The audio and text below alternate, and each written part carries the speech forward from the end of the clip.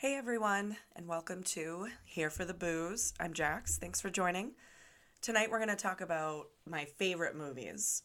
Not a complete list, just the big ones that I like to watch on repeat over and over. Not in a row, don't worry. As always, there's going to be spoilers. You know the drill. Don't listen if you don't want the movie spoiled because you haven't seen it. What's everyone drinking tonight? I have one last Far from the Tree ectoplasm beer that I'm going to enjoy. So let's dive in and start with The Faculty. This is from 1998. It's definitely one of my favorites for lots of reasons. It's I love the soundtrack. It's fun. It's hip. It's got a great cast, a huge cast of people that you recognize, especially now. Fun fact, though, about this movie. I bought it on VHS from that video rental place I told you guys about that I worked at. And I brought it to college with the VCR. So, yeah, this is one of my favorites. The writer of Scream actually wrote this, and Robert Rodriguez directed it. So Kevin Williamson, who wrote Scream, that's going to be an episode in itself because those movies are just door opening to the rest, how horror is now. I mean, they totally reset the tone for horror. It was his writing that really did it. Just really did a good job with the dialogue and everything in that movie. I feel like that's something that everybody can agree on with Scream. This is a really, The Faculty, it's a smart horror movie. It's self-aware, just like Scream, of what it truly is. If you didn't notice, it's a Tommy Hilfiger sponsored movie. They're all wearing Tommy Hilfiger throughout the whole thing. It's epitome of 90s fashion. I totally had magazine cutouts of Hilfiger ads with the actors from this movie because it was like on set kind of, I don't know, definitely a lot of Josh Hartnett. This movie has nods to The Terminator, The Thing, Invasion of the Body Snatchers, Breakfast Club, Stepford Wives. For The Thing, there's a comedic replay of the blood test when they all snort the homemade hack drug, as Stokely nicely puts it. Robert Patrick's in this. That's like the ultimate Terminator nod. Casey Connor, Elijah Wood's character, that's a huge nod to Terminator with his name. Anybody else remember before he did Lord of the Rings, North or The Good Son that Elijah Woods was in? Those are definitely other really good movies you need to check out. The science teacher in the movie is Mr. Ed Furlong, and that's another nod to Terminator. Heads on legs, just like The Thing. The actors in this, Jon Stewart, Salma Hayek, Robert Patrick, Jordana Brewster, Piper Lauren, who's the mom from the OG Carrie, and Josh Hartnett, like I already said. I don't know about y'all, but I love this movie, mostly just because he was in it. So it was definitely why I watched it initially. This movie, though, was examining the science fiction world, whereas Scream examines the horror world. Stokely talks about sci-fi books, Invasion of the Body Snatchers, Puppet Master. This movie is great too because it's not that gory, in my opinion. Only 2 people died in the movie, the principal and the science teacher. Crazy toward the end when the Southern blonde new girl throws the dust on the principal. She uses it all because she doesn't want them to use it on her. And then that's why Zeke has to go back outside, and the explosion with the teacher losing her head and all that fun stuff. The other thing about this movie is it has like a regular happy ending. Girl gets the guy, aliens are gone, blah, blah, blah. I wish that this had a little bit of a twist. I would have loved this to have had a sequel. This movie has some pretty basic qualities to a high school horror kind of movie. You know what I mean? A group of people that some of them kind of know each other in high school, but they don't hang out, but then they have to come together to defeat the monsters and the teachers and all that kind of stuff. So this movie is, something that is nice to just put on, you know what I mean, and watch. It doesn't really require you to pay attention too much. They pretty much explain a lot of what's going on. So it's definitely a movie to check out, and definitely one that I will watch over and over again. Unfortunately, they don't play this on TV too much, and I don't have it on DVD, surprisingly, so I definitely need to change that. I've been lucky to stream it for free on, like, Pluto or one of those weird apps that that you can get on your TV or whatever. The next one I want to talk about is As Above, So Below. It's from 2014, and this has got history, the catacombs, ghosts, things from people's past, and Ben Feldman. Love me some historical references. Here for this movie. This movie has lots of bad reviews, and honestly, I cannot fathom why. I have no idea why this got bad reviews. It's the same director who directed M. Night Shyamalan's movie Devil. That's a really awesome horror flick too.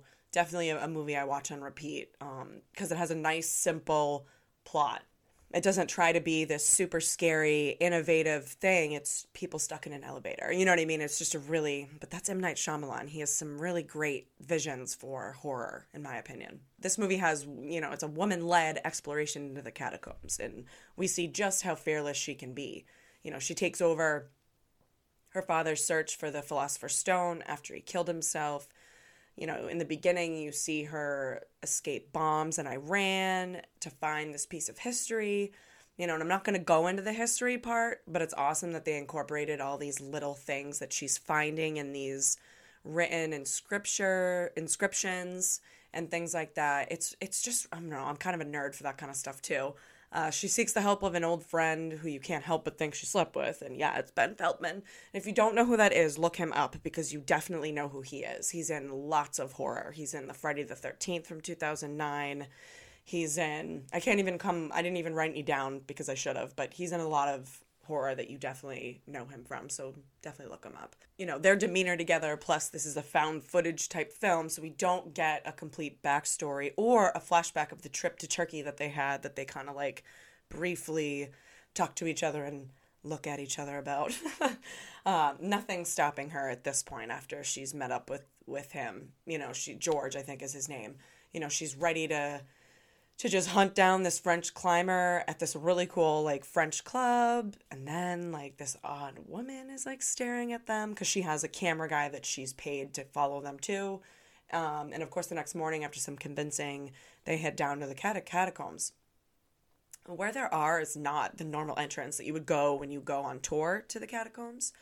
And that's because of this map that's telling them where to go. And this map comes from some neat tricks that she does after going to a museum, flipping an ancient stone over and like lighting it on fire, and she can like see something. It was really crazy. But I'm not going to go through exactly like, what she does in the movie. They solve history puzzles, and she's like so quick with what they find and how to answer the question or how to read what they're looking at. Because if you remember the movie, she describes that whole beautiful wall of how a mother and a son, I think, or a lover, I can't remember, were, taken apart, and they could only touch each other by the palms of their hands and the soles of their feet. And it's the way that it's drawn on the wall. It's just beautiful. This movie definitely has some really cool, like, treasure hunt aspect to it also. Things start to really pick up once they're down in the catacombs, and they start to really get deep in there. And you wonder exactly where they're going, though, because they're going down and down and down. And then you realize that they're entering hell. Yeah. Abandon all hope, ye who enter here, is what's written above this little hole that they're crawling into. And as they say that, I don't remember if George says it or if she says it, the next person says they will be made to crawl on their bellies into the kingdom of darkness.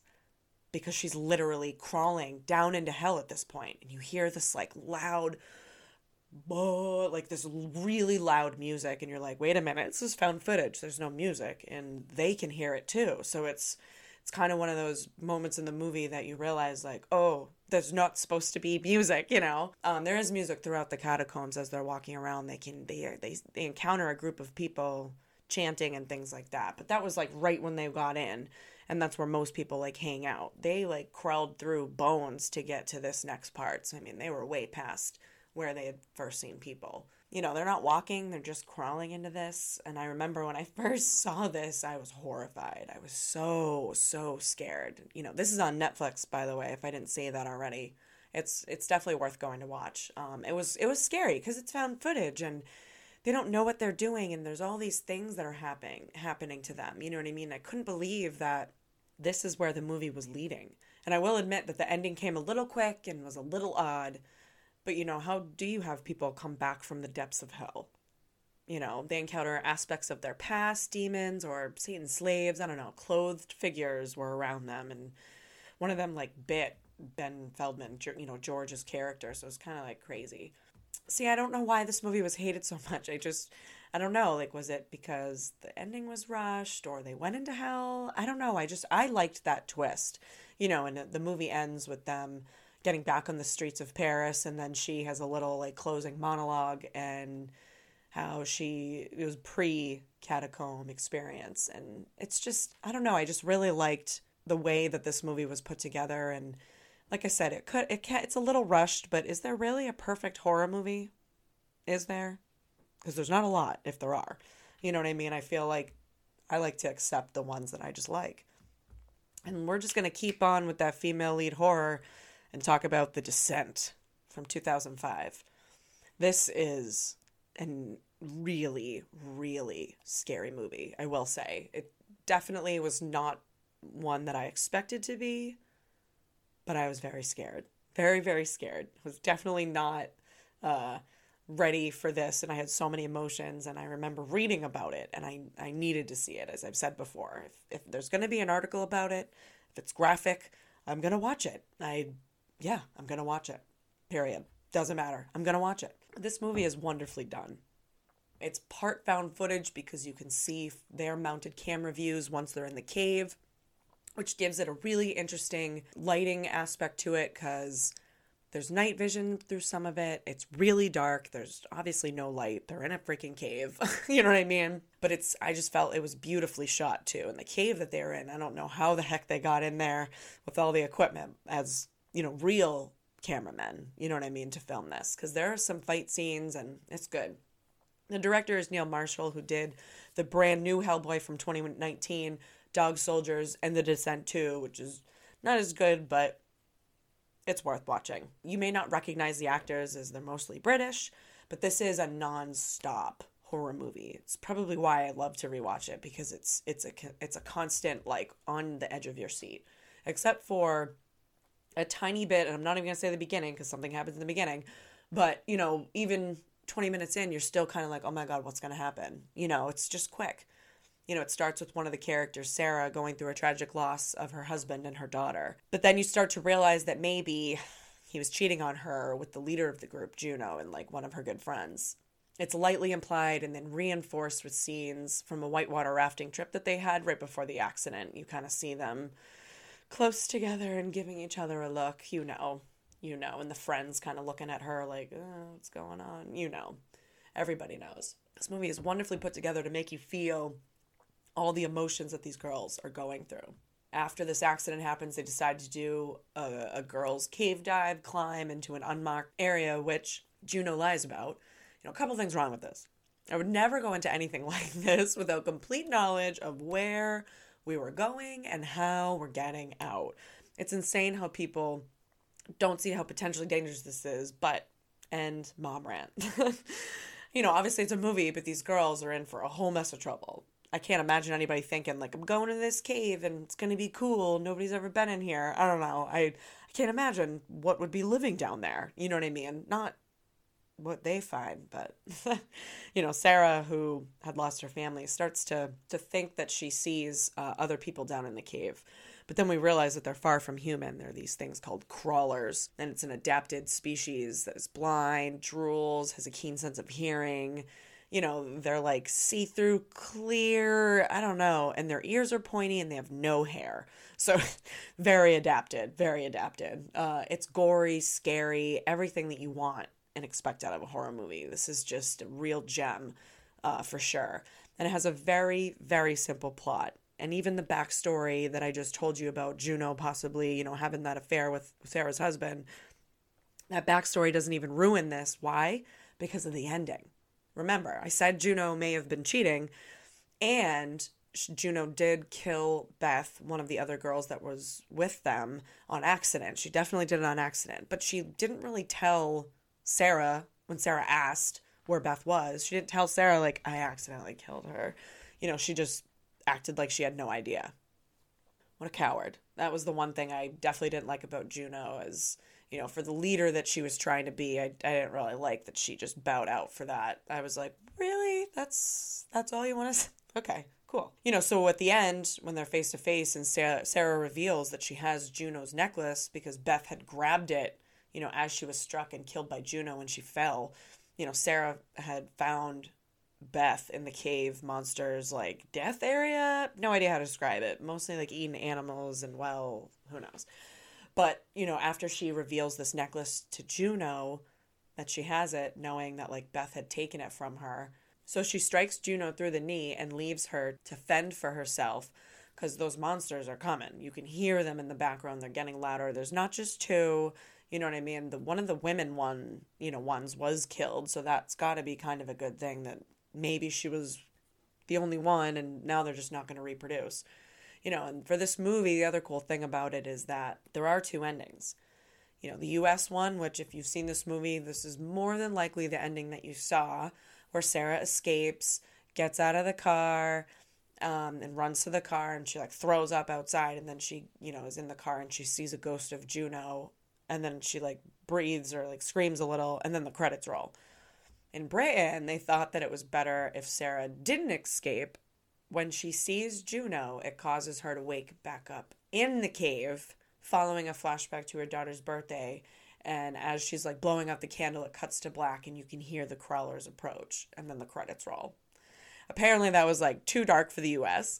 No idea why, but it's definitely dark. But I'm not sure where in that sequence, if Juno was hit in the knee. That's the one thing I couldn't figure out. I've actually never seen it and I should have just watched it. The sequel to this obviously is going to pick up from the US ending. Sarah gets out.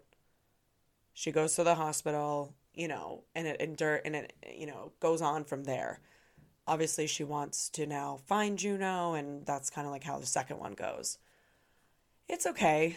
I don't know if because the first one was so shocking because it was new and, you know what I mean? We weren't expecting it. I don't know if the second one just wasn't up to par. It was good, but I really liked the first one. I liked the dynamic of the girls. That was really what made the movie, whereas the next one is not a group of people that know each other. You know what I mean? Definitely not. And I definitely felt that the second one was rushed, and I don't know. But I will say I am glad that I watched it because I was glad to see how they took the story, the continuation of the story. It was interesting, how they kind of...